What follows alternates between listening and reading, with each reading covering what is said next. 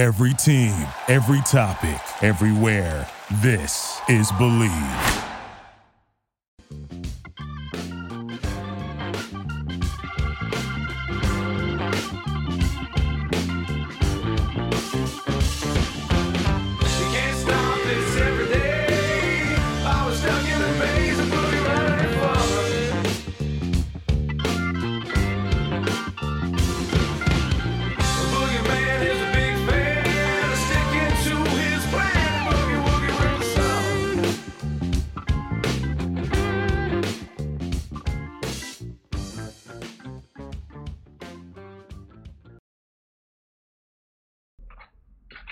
Hi, everybody. Welcome to Howard David Live. We get it going on a Thursday and taking a bite of the Big Apple with Otis Livingston, the sports anchor at Channel 2 in New York. Otis Nets blow a 17-point lead and fell to the Celtics 114-107. So now they're down 0-2 in the series. History tells us that the team that goes up 2-0 wins the series 91% of the time. That does not bode well for Brooklyn. No, it certainly doesn't. I actually felt like I thought the Celtics would win by double digits, and I told a lot of people that. I just felt like they missed a lot of layups in that game one. I thought they made the plays they had to make down the stretch, obviously, so I thought that they would win. I thought KD would have a much better game, and if Kyrie showed up as well, that, you know, they would have a good chance to win. But I just felt like Boston gave them a lot of opportunities in game one. Maybe it's just their inexperience or whatever it was in game one, given, you know, that led to that last second win, you know, by the Celtics. But I just felt like they were going to be the better team. I did not expect Kevin Durant to play the way he did for the majority of the game. I did not expect Kyrie to play like he did for the majority of the game. I don't know if it's the fasting, but he looked really sluggish last night. It looked like KD was a little sluggish. He's harassed. He can't even move. They're in his uniform, you know, two guys at a time sometimes. So I was a little bit surprised that he wasn't able to get off. But, man, I'm starting to realize just how good that Boston defense is, and I think the Nets are starting to realize that as well, that they can erase a deficit like 17 points by locking down on defense and then hitting some timely buckets. Then once they got going, once they took that lead for the first time, I just – did not think that Brooklyn was going to be able to come back. In my old neighborhood in Brooklyn, we would call that an old-fashioned mugging. I mean, the defense of the Celtics was clearly dominant in both games. They forced Durant into difficult shots because there were two guys on him constantly, as you mentioned. Kyrie Irving, who had 39 in game one, couldn't get out of his own way last night. I mean, Irving goes 4 for 13 with one assist. And it looked to me like, I mean, if Bruce Brown doesn't kick in the way he kicked in and Seth Curry to a lesser degree, this game is over. But how they built a 17-point lead, I'm going to ask you something that I haven't thought about until just this moment. Do you think Ime Udoka has outcoached Steve Nash? It's certainly looking like it. It's certainly looking like it. It seemed like the second half, especially, the Nets just didn't have an answer. They didn't make any adjustments to get their guys better looks, easier looks. Maybe it's not possible, but you got to try something. Something has to happen here. Something has to give, you know.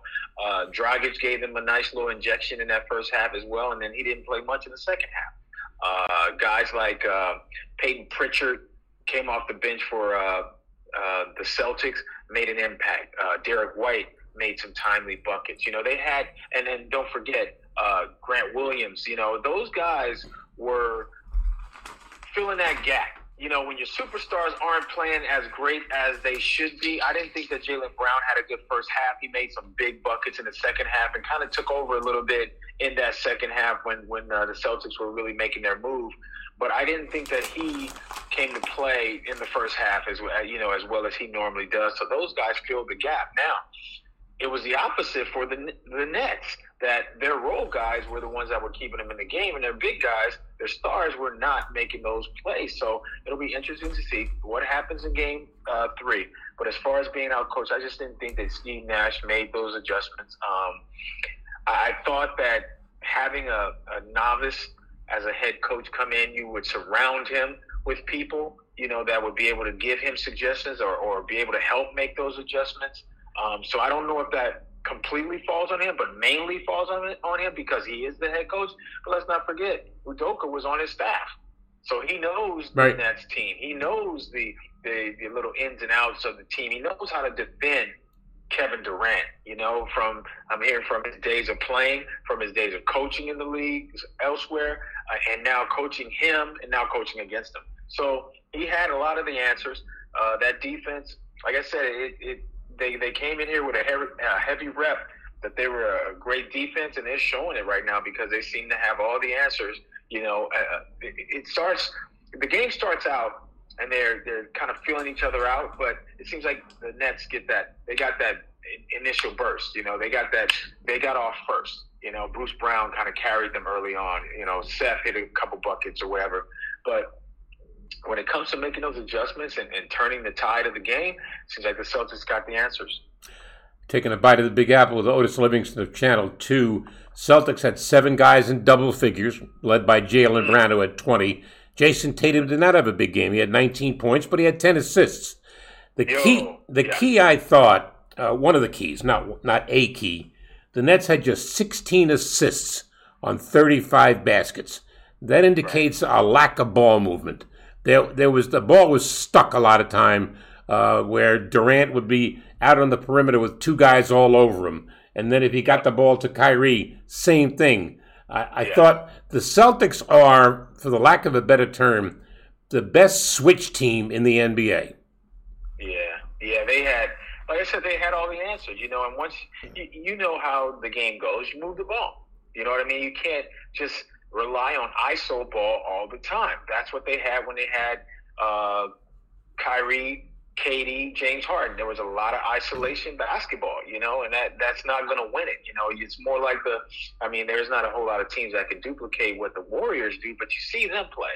They move the basketball. They hit the open man. They take good shots. It's just like a machine. You know what I mean? But it just gets bogged down when you have one guy. Now you get help from the weak side. There was a play where KD was taking Jason Tatum last night, and he was still dribbling with his left hand, and Jaylen Brown just came up from behind and stole it away. It led to a 3-point play on the other end with Kyrie fouling Jaylen Brown going to the basket.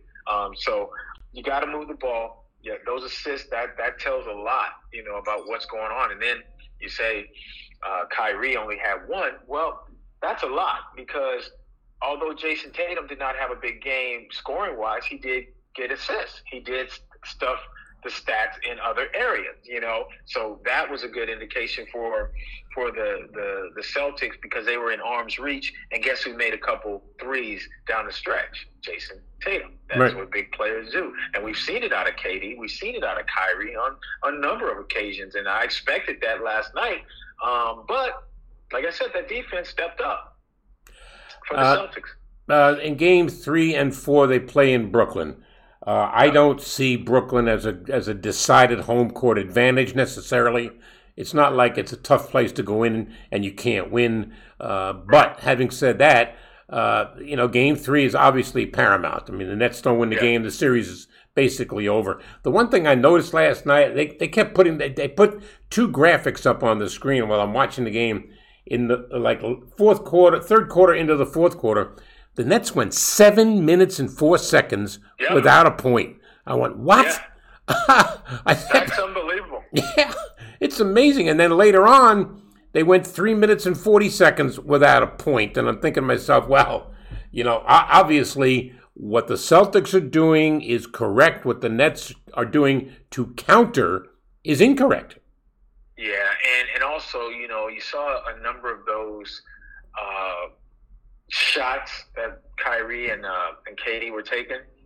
They seemed tired. Yeah. And to be honest with you, they had to play a lot of heavy minutes going in just to get into the play-in tournament, just to get to the 7th seed. They had to play a lot of heavy minutes down the stretch, and now they're putting them together every 2-3 days. So it's kind of building up. And we saw when Kyrie was roadshow only that he was able to put those games together because he wasn't playing night after night after, or in short bunches.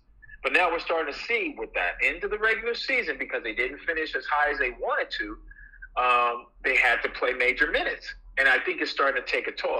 Like I said, I also think that his fasting has something to do with his sluggishness, because you're starting to see it. It doesn't look like the same Kyrie who has that burst and that pull-up game and that getting to the basket with the hang time and the English off the backboard and things that he normally does. And KD, I mean, I'm looking at some of these isolation cameras of just him running around. He's getting bumped. He's getting hit. There's somebody there. He's got to keep working. It's almost like Steph Curry, off the ball, the way he has to work. But he's not used to doing that. He's using the catch, square up, shoot over somebody, or get to his spot, shoot, take it to the basket, dunk. He's being harassed now, and that's that physical nature of the defense that you expect in the playoffs. These guys have done it all year long, so they know what they're doing defensively. And if the game doesn't change as far as the way it gets called, they're going to be able to continue to do that. And I'm not saying it's illegal. I'm not saying that at all. I'm just saying that they're playing the way they've always played.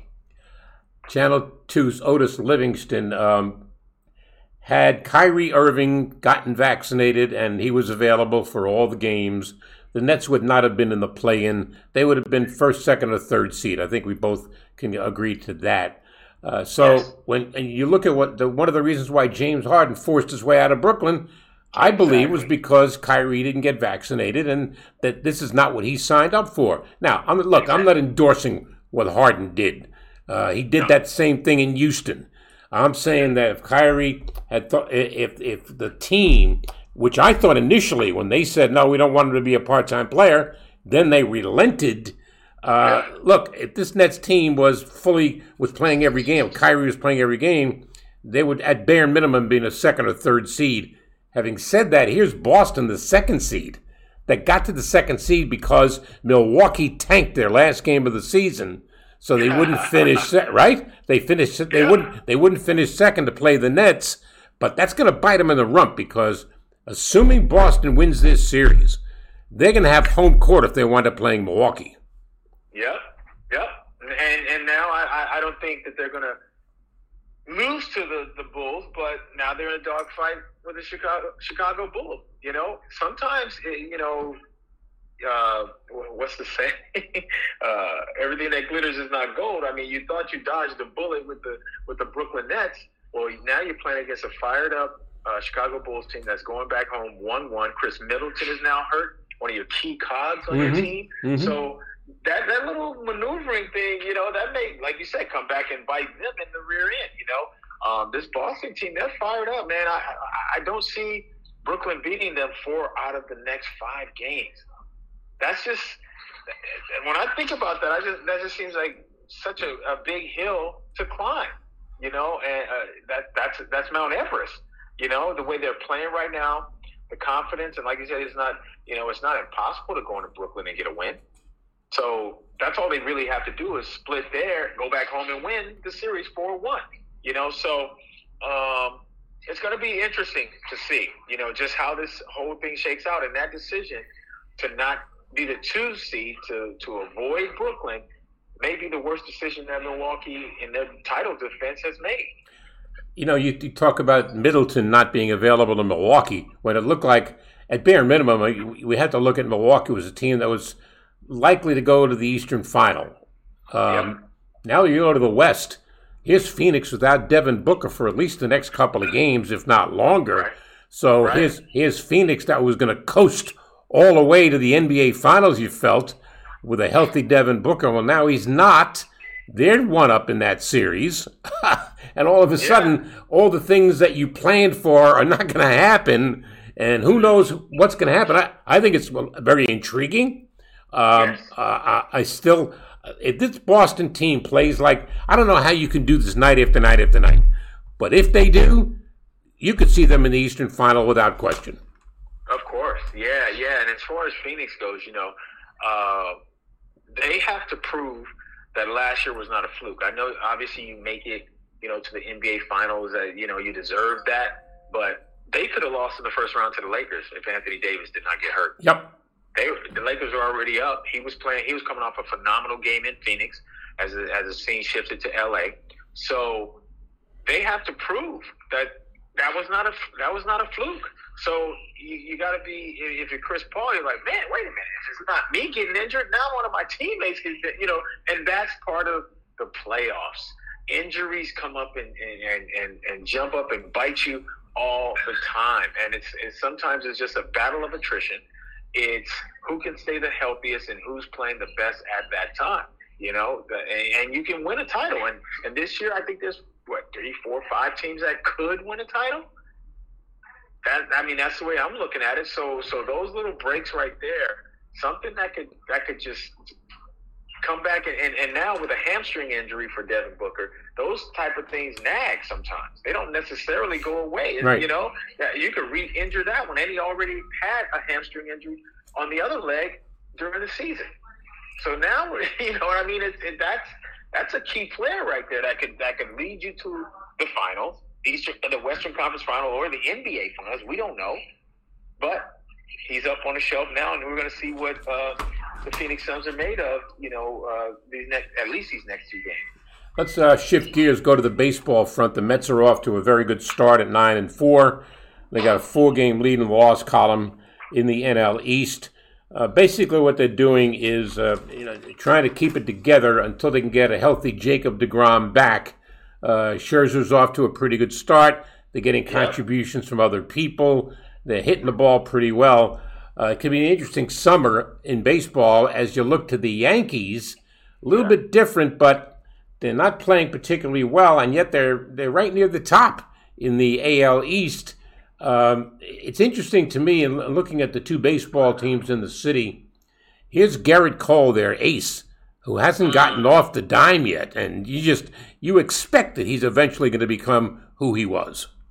Yeah, they normally revert back to what's on the back of the baseball card. So you expect him to get, back up to those lofty numbers and the status and everything of that, and deserving of that multi-year mega contract that he has. But man, if you're a Yankee fan, you have to be at least a little concerned.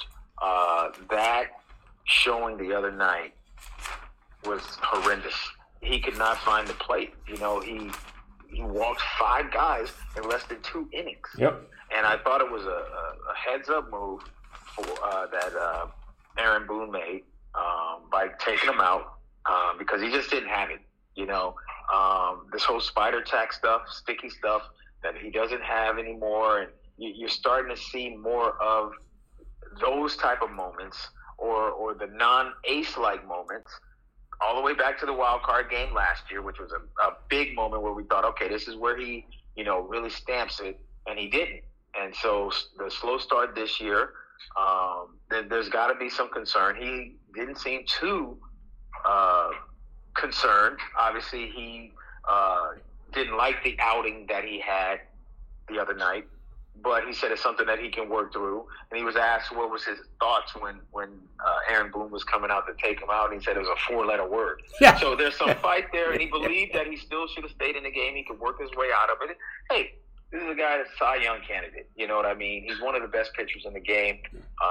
We'll see if he can bounce back and right the ship. He's Otis Livingston of Channel 2 in New York. There's one bright spot that's come from the Yankees to this point in a short period of time. Aroldis Chapman has had 3 save opportunities, and he's converted all 3. Right. I always had this fear last year in watching him pitch that he was going to walk somebody, that would lead to a base hit, that would lead to a run, and he wound up costing the Yankees a game. But so far, he looks like the old Aroldis Chapman, which is huge for the Yankees. Yeah, no, that's an imperative that he be there, especially the way they're still ramping up for the season because of the short spring training. So he might be needed a lot more. That bullpen might be needed a lot more. So him on the back end, if he's back to himself, he's always going to make me a little nervous though. Just like last night, he comes in with a 2-run lead. Can you get 1 or 2 outs before you let somebody get on base? Yep. No, he lets the first guy on base, and I'm like, oh, here we go. But no, he buckled down. They were able to make plays behind him, and he got out of the situation. But he's gonna. It's like a roller coaster ride. It's either feast or famine with him, though, because he's gonna be overly dominant. I mean, and just strike everybody out, and then do the last out where he stares in after striking the guy out, to end the game. Or it's going to be one of those roller coaster rides where it's like, oh, hold on. We don't know what's going to happen here. You try to have that kind of confidence. And yes, that will do a lot for the Yankees' confidence as well, too, if they can have him get back to where he used to be. Well, they've got a couple of issues. They didn't get the Judge deal done. I don't know if there's any hangover effect of that not coming to a deal. The way I read the deal, and I'm not on the inside, but it looked to me like they gave him a pretty fair offer, and his not taking it leads me to believe that you may not have Aaron Judge after the season. Yeah, that's a possibility. A lot of it can be ego as well. Gave you a deadline. This is what I wanted. I didn't get it. I don't think that he's the type of player, though, that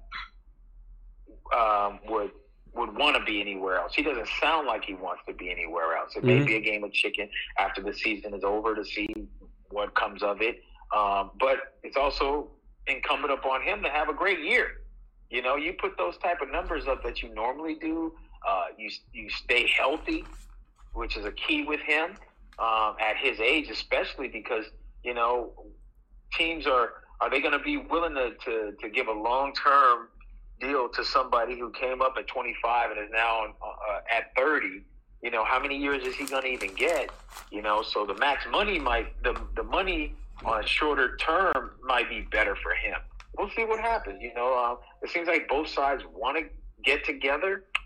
They got to come to an agreement after the season is over, and hopefully for Judge's sake, it comes after he has a monster year because he bet on himself. As for the Mets, they're off to a good start. They're getting good pitching.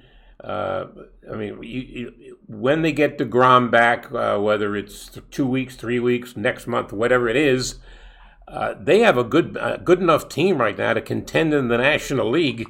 Look, there's nothing more exciting than watching a New York team compete for a championship. And right now, you're looking at the Mets and saying, why not? Yeah, exactly. And I think one of the really, really bright spots for the team is Francisco Lindor, the way he's playing right now. Yep. Coming off that rocky first year in New York, where he was at odds with the fans. He had he and Javi Baez, with the thumbs down, and also had a little dust up, which they were talking about. It was a raccoon or something like that in the walkway in the tunnel between him and Jeff McNeil, which everybody else thinks was a fight. But he's really starting to look like that guy that was in Cleveland that everyone thought they were getting when he came over. He's having a bounce back year. Jeff McNeil is a professional hitter. He's coming up with big hits. Pete Alonso is going to do his thing. They're getting it from a lot of different positions. The pitching staff has been looking good as well, one of the top in the league. So if they can keep that going, get Jake back, Max Scherzer continues to pitch the way that he is, because they're two of the best in the game, no doubt. That's hands down. So we'll see if they can sustain that until Jake gets back, and then if he can assume his spot, which we have no reason to believe that he won't, then the expectations will be higher. And once you get that confidence going, you start getting those wins and sticking your chest out a little bit. They believe that they can win. They thought that way in spring training. And which every team thinks, that they are going to be able to win a title or contend or be, productive. But, that is a reality. We'll see if we can get the Yankees to they seem to be in that same position as far as offensively as they were last year, and I'm looking for the timely hits. I'm looking for the 2-out hits to tack on a run or to come through in the clutch, those type of things, instead of just swinging for the fences, which has been their MO the last number of years. I like to see the DJ LeMahieu's come up and do what they need to do to move somebody over or get them in, when you need to. Otis Livingston of Channel 2 in New York. Before I let you go, the draft is a week from today. The Jets have the 4th and the 10th pick in the draft. The Giants have 2 picks also in the top 10. The Jets now have been discussing the possibility, or they haven't outwardly been doing it, but it's come to everybody's attention that San Francisco's Deebo Samuel has asked out of San Francisco and he wants to get traded. Well, the good news for the Jets is at least they have a connection because Robert Saleh knows Deebo Samuel pretty well. They made a shot. They made a run at Tyreek Hill. It didn't work out. They made a run at Amari Cooper. It didn't work out. They made a run at Mike Williams from the Chargers. It didn't work out. Deebo Samuel, to me, is a playmaker. He's not a receiver. He's a playmaker. He can run the ball effectively. He can catch it going deep. He could be that one piece that could make the rest of that receiving core really dangerous. Yeah, he sure can. And Joe Douglas was saying that, they're going to explore whatever, they have the draft capital, obviously, to make some kind of move if the 49ers are willing to deal him, which they've said they aren't interested in doing that, but it could get to a situation. We've seen guys force themselves out of situations right here. James Harden, on the football field as well, guys can force themselves out. And yeah, if they add Deebo Samuels, man, that would be just another guy that will be able to help Zach Wilson. He's a like you said, multi-talented. He's so versatile. Hand it to him, he can do things. They call him a wide back, like a wide running back. So he can do that. Throw him a short pass. He's got running skills. He has the ability to turn a short gain into a touchdown. So that would be huge for them. Maybe relationships could have a little something to do with that with Saleh and Deebo. But it's encouraging to see that these guys, as in the Jets, are willing to explore these opportunities. Don't forget, they were all in on Tyreek Hill until he decided to go to the Dolphins. It wasn't that there wasn't enough on the table offered for him that Kansas City could take. It was that his desire was to go to Miami, and they acquiesced and traded him to the Miami Dolphins. So that was, I think, really, really encouraging for Jet fans that at least these guys are not going to turn a blind eye and say, we don't have what it takes to go after some of these big guys. So we're going to go for the medium tier bargain basement type guys to help fill out our roster. Well, Michael LaFleur, the Jets offensive coordinator, also was on that San Francisco coaching staff. So he's had a closer association with a guy like Samuel. But the whole key is, will San Francisco trade? Look, the Jets have 4 of the top 38 picks in the draft. That's a lot of draft capital. And I don't know that it'll require any other players, but I think that with that draft capital, they may be able to induce San Francisco into making a deal. Yeah, no doubt. We're going to keep our eyes open. It could be, something that could happen draft night. We're going to be out in Vegas covering the draft, so we're going to have our eyes and ears open, as far as that goes, and see what transpires. But like I said, I just feel like it's encouraging to know that they're not just, we're going to reshape our team through the draft and some free agency. They're willing to make that trade with that, like you said, that draft capital. So your boss twisted your arm to go to Las Vegas to cover the draft, right? I'm going kicking, screaming. I don't want to do it. Somebody's got to do it, though. Yeah. I drew the short straw. They made me go. I get it. One quick thing before I let you go. Saquon Barkley is basically saying he's laid the gauntlet down. He says, I'm going to be that guy that the Giants drafted with the 2nd overall pick. He hasn't been for a while. I don't know if he's just being very braggadocious, whatever, but he's got a lot to prove, doesn't he? Yeah, he does. And he admitted it. He knows. He was quoted as saying that he's ready to kill. He wants to prove to, and what I found interesting was he was saying that he wants to prove to the Giants, not the Giant fans. Obviously that's inferred, but I want to prove to the Giants. So if there's any talk about them wanting to get rid of me or entertaining any thoughts, I'm going to show them, the people that brought me in, even though Dave Gettleman, who's called him a gold jacket guy, as far as a Hall of Fame player, is no longer there with the team. But that says a lot to me because he was a great talent. Now, should he have been taken number 2 overall? Because that seems to be the bane of everybody's existence, that he was just taken too high. You don't take a running back that high, especially when you don't have an offensive line that can do the job to free him up and let him do what he does. So he wants to, the injuries obviously are a factor in this, but he knows if he's healthy, he can be able to put up numbers like he did his rookie year because he had a good rookie year. It's the injuries the past couple years that have really hindered him. Yep. And he's got a lot to prove, and I think it's going to be a great thing to see him out there if he can stay healthy with a chip on his shoulder. Appreciate the insight, Otis. I'm going to beg you not to go to Vegas, but, don't listen to me. No way, man. I'm a team player for, CBS, man. I got to do it. What a guy. What a guy. You stay safe, my man. Take care. All right. You too, Howard. Take care. Otis Livingston from Channel 2 in New York. He's a character, and he's damn good at his job. I'll say that straight up. We're going to welcome in a new guy that's going to talk to us about last night's game in a little bit more detail when we get a hold of him. He's Kristian Winfield of the Daily News.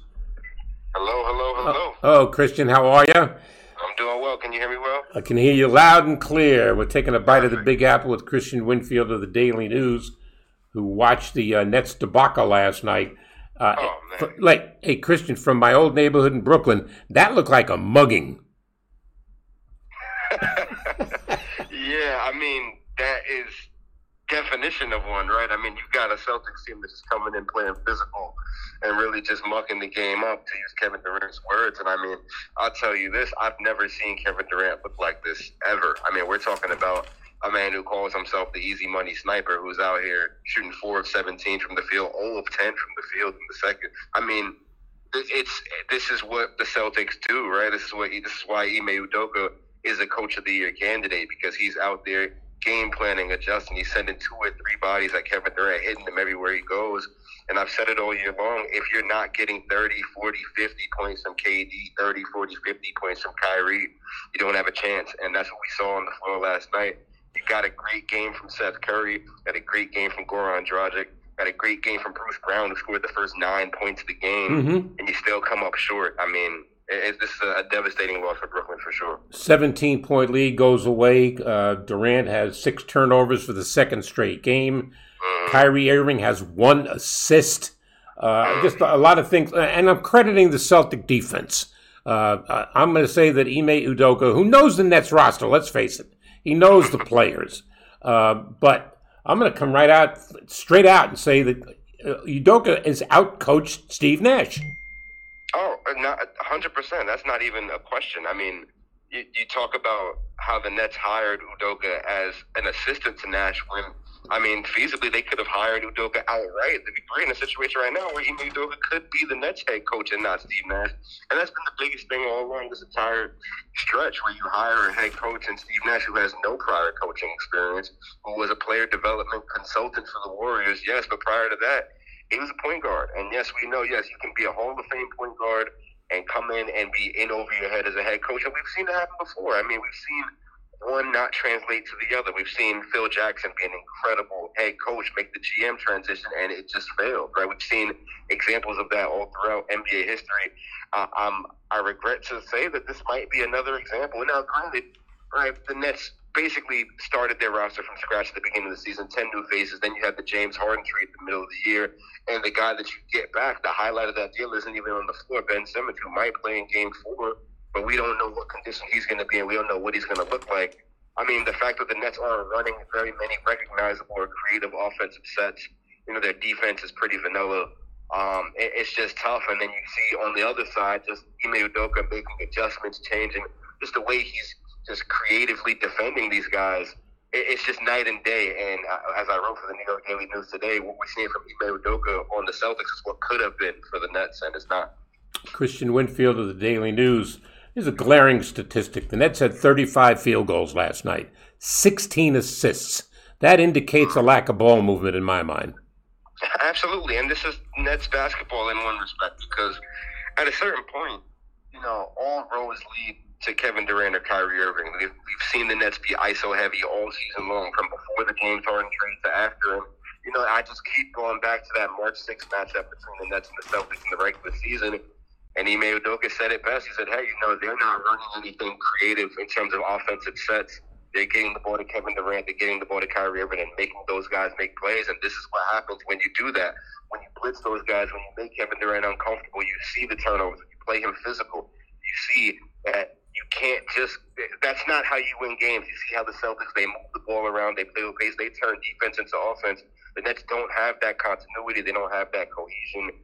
And it's showing up, right? And now this is why you have to get 40 from KD or 40 from Kyrie, or ideally a 35-point game from both, because if not, you see you can get 22 from Bruce Brown off dump-off passes and open threes.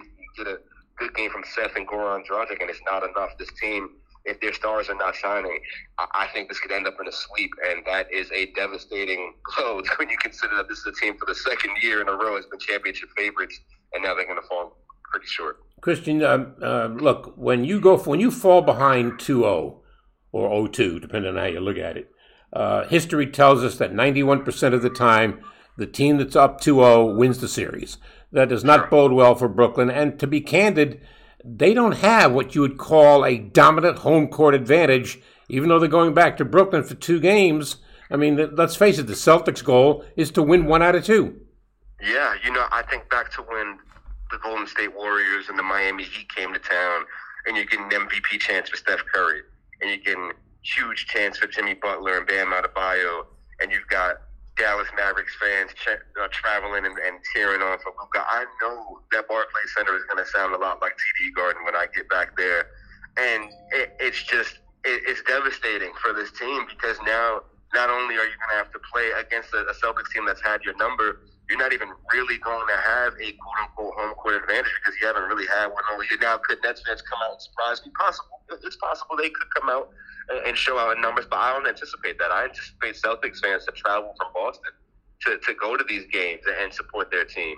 So it's going to have to really boil down to the game plan, to the adjustments that we need to see Steve Nash make. If Steve Nash doesn't make adequate adjustments in terms of finding ways to get Kevin Durant the ball without having to get the way the Celtics are just playing him off the ball, he's saying that guys are shadowing him. So when he doesn't even have the ball in his hands, he's got 2 defenders in his area.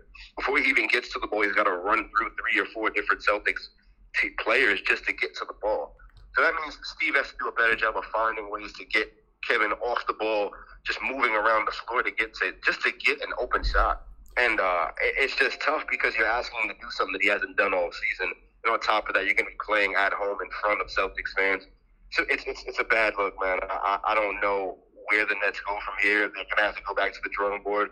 And another thing they did, which is interesting, the Nets made the decision towards the end of the season to waive James Johnson and convert Kessler Edwards to a standard deal. Kessler Edwards was a second-round pick, drafted 44th overall.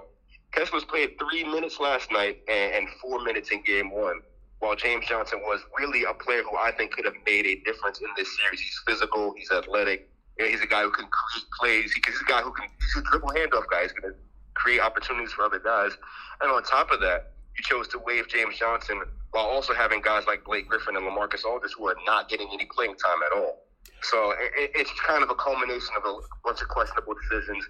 And on top of that, you're playing against a Celtics defense that's got your number. So it's just a storm that's kind of hit the Nets, and I don't know how they get out of it. Great point about Johnson. I thought about that when they released him by saying, why? I mean, this guy, he provides a lot of energy off the bench. And here's Steve Nash last night after the game that says that his players didn't show the enthusiasm that he thought they should have. They weren't a match for Boston in that area. Well, that's part of your job, is it not? Yeah, it is. And it just goes back to what I spoke about. When you hire a rookie head coach, not even a rookie head coach, a head coach with no prior assistant coach history, not coaching overseas, you basically got someone who was fresh off the couch in terms of working as a player development assistant, but not necessarily in the trenches with the coaching staff. You got him coming in to coach a championship team.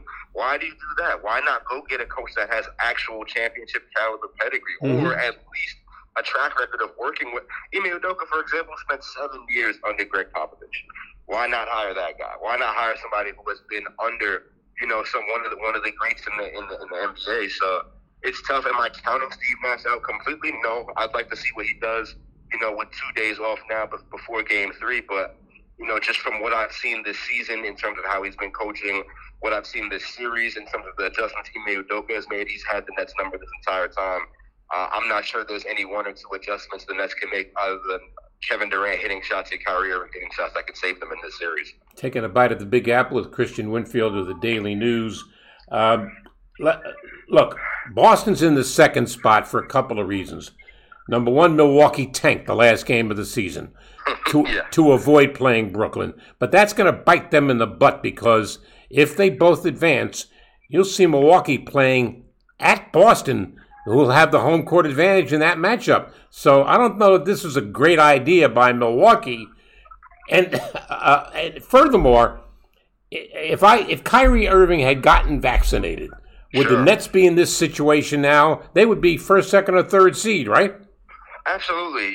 If Kyrie Irving got vaccinated, there's a case you made that James Harden is still on the team. And right. As much crap as we give James Harden for coming into training camp out of shape and being inefficient and turning the ball over, his frustration really lied with the load that he had to carry because Kyrie didn't play. A load that was compounded once Kevin Durant got hurt with that MCL injury, and that cost him a month and a half. So just a trickle-down effect. Kyrie's not available. The team is spiraling. Yeah, you can say that's one of the biggest reasons why this team is where they are right now. If Kyrie gets vaccinated and is able to play, this team is probably, like you said, 1, 2, or 3. And now you're here where we're talking about what the Nets might look like next year. Or we're talking about, okay, well, can Ben Simmons be the savior in Game 4 when, there's no guarantee that Game 3 is going to go their way either. The Nets could be bringing Ben Simmons back in an elimination game. Well, right? What happened the last time he was playing an elimination game? It didn't work out very well for him then. So, I don't know. It's tough right now. Yes, Kyrie deserves his fair share of blame. But, I mean, a lot of it has to also fall on Steve Nash. I'm sorry. I mean, the lack of adjustments to make in the middle of a game. I understand you come in with the adjustments that you want to make from Game 1 to Game 2, but when you see the way Udoka is scheming for Kevin Durant and just blowing up everything that you have, you've got to be able to adjust on the fly. We just have not seen him able to do that yet, and that's what I think is ultimately going to cost the Nets the series. There were two sequences last night, not sequences, but parts of the game. From the third quarter into the fourth quarter, the Nets went 7 minutes and 4 seconds without a field goal. And then later on in the fourth quarter, they go 3:40 without a point. When you have offensive weapons like Durant and Irving, that should not happen. Absolutely not. And then I think back to that fourth quarter, the Celtics blew that open with a 12-1 run, and Steve could have called the timeout at some point during that run, but he tried to pull a Phil Jackson, thinking his team was going to be able to play through the adversity when they don't have experience doing that. This is a team that's still kind of new. You've got Seth Curry and Andre Drummond at the trade deadline, lost James Harden. These guys are still learning to play with each other. You have to call these timeouts. And timeouts are something we got on Steve Nash for last season. Last year, we saw him notoriously not calling timeouts while opposing teams are going on runs. Here's another thing the Nets do. They build leads and then blow them. We've seen that happen in basically every one of the last 5 or so games of the regular season. But those games were against the Indiana Pacers, the Cleveland Cavaliers, the Houston Rockets, the New York Knicks. None of those teams are the Boston Celtics. You cannot blow a lead to the Celtics and think everything's going to be okay. So there's a lot. I think, still at the end of the day, if you get one of those special performances from Kevin Durant, if you get another 39-point game from Kyrie Irving, you're still in good shape. But the Celtics are not looking like they're going to allow that to happen. They're going to make the other guys beat them, and so far the Nets have proven that that's not going to be able to work. Before the playoffs started, I kind of figured that Phoenix was going to go sail through to the Western Finals, maybe a return to the NBA Finals. And I also felt the same about Milwaukee. Well, now Milwaukee loses Middleton, and I don't know for how long. Phoenix loses Booker for at least 2 games, if not more. All of a sudden, it's wide open. Man, and all of a sudden, James Harden looks like the smartest person in the room. And that's what's got to sting the most for the Nets right now when you see James Harden force his way to Philly. And granted, Toronto without Scotty Barnes is nothing to poke your chest out about, right? I think we all had the Sixers winning that series from the jump, and then even more so after Scotty Barnes goes down. But the Sixers look good, right? And so do the Miami Heat. and so do the Boston Celtics right now. And if the Milwaukee Bucks don't have Chris Middleton for 2 or so weeks, I think that's going to damage their odds of making it out of the second round, right? Especially depending on who they match up with. If they're getting the Celtics who are playing the way they're playing right now, I mean, that's going to be a tough matchup for them. I'm not sure which way. The East is wide open right now. All we know is that the Nets right now are they're really under the gun right now. So I guess we'll see which way it goes. Right now, if I was betting, I'd probably still have I came into the season thinking it was going to be the Bucks coming out. But with no Middleton, I've got to go. The way the Celtics are playing, I'd like to see a Celtics Heat series. I'm not going to lie to you. Yeah, no, I don't bet either. I don't bet on sports because if I bet, here's what would happen. I'd be living in a Vornado box under the highway. I bet one time this season, and I bet on the Nets. There's odds where you could bet on each player's props. I was like, I think KD's going to go off tonight. I think, Bruce Brown might do this. And I had to stop because I realized I'm not even paying attention to the game anymore. I'm just looking at the numbers and seeing if they're going to hit these overs. It's not for me. I can't do it. The anxiety spikes too high, and I got to stay focused. Hey, before you go, I know you don't cover the Knicks on a regular basis, but you got your eye on what's going on at Madison Square Garden. Look, when the Lakers fired Frank Vogel, I thought they fired the wrong guy. I thought they should have fired Rob Pelinka because he made a lot of bad moves. But that aside, the Knicks did not trade Julius Randle at the trade deadline. Should they have? I'm torn on it. Part of me thinks yes, right? I think the absolute nature of him getting the ball and holding on to it, I think his body language is bad too much. I think the last game of the season when they're celebrating a win, he just darts off the floor running away while everybody's celebrating. I think it's a bad look. But he's also a talented player. I think, first and foremost, the Knicks need a point guard. Right? When you don't have Derrick Rose, who is a backup at this stage in his career, you shouldn't be banking on Derrick Rose to carry the load anyway at this point. You need a starting caliber point guard to set everybody up. Julius Randle should not be your point guard. I think he should be on the floor, absolutely. I think if he's playing like last year's Julius Randle and not this year's, I think you're taking a step in the right direction. One guy that I look at for the Knicks is Malcolm Brogdon. I know the Pacers have Halliburton and Hield right now. If they're somehow able to put together a package that lands you Malcolm Brogdon or a guy like Malcolm Brogdon who's going to play defense, who's going to shoot some threes, who's not going to play too far outside of his game, I think that helps them a lot. But if they're not able to do that, then you really have to look at another season of this R.J. Barrett. R.J. Barrett is proving himself to be, I don't want to say a superstar. I'm not going that far yet. I barely want to say a star, but he is, capable of being that franchise player. How much of that do you want to diminish by having a guy like Julius on the floor who needs the ball in his hands to be effective? Mm-hmm. On top of that, you're also seeing Obi Toppin emerge at the end of the season. Yep. Those two can't play together, right? You have to make sure you get minutes for Obi. So part of me says, hey, you can trade Julius, you can get a guy like Brogdon, and maybe get a guy who can play the center position if you're going to lose Mitchell Robinson in free agency. But they've also got Jericho Sims who can play. So the Knicks have a lot of talent. I think Tom Thibodeau needs to actually play some of these young guys. We've seen him be reluctant to play his younger players and lean on his veterans. I think he needs to play some of his young guys. I think most importantly, the Knicks need a point guard. If they can get one, look at what Chris Paul was able to do for the Phoenix Suns. Obviously, the Knicks aren't going to be able to get Chris Paul, but if they're able to get a floor general who can play that same role, I think we see them right the ship next season. Yeah, plus the fact you get a break on your car insurance with Chris Paul. These are facts. Hey, Kristian, appreciate your insight. Thanks a million. We'll do it again. You stay safe. For sure, man. Thanks for having me anytime. Appreciate you. You got it. He is Kristian Winfield from the Daily News, covering the Nets-Celtics series, which has turned out to be something less than the next Celtics series. It's been about the Celtics defense. It's been about putting the clamps on Durant and, to a lesser degree, Kyrie Irving, although last night they shut him down.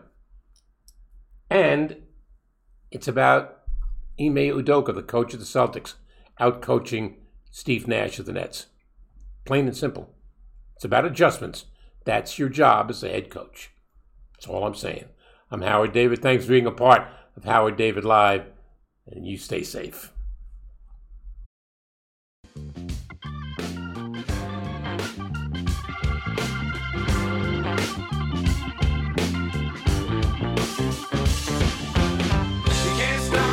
Every day I was stuck in a maze of movie running for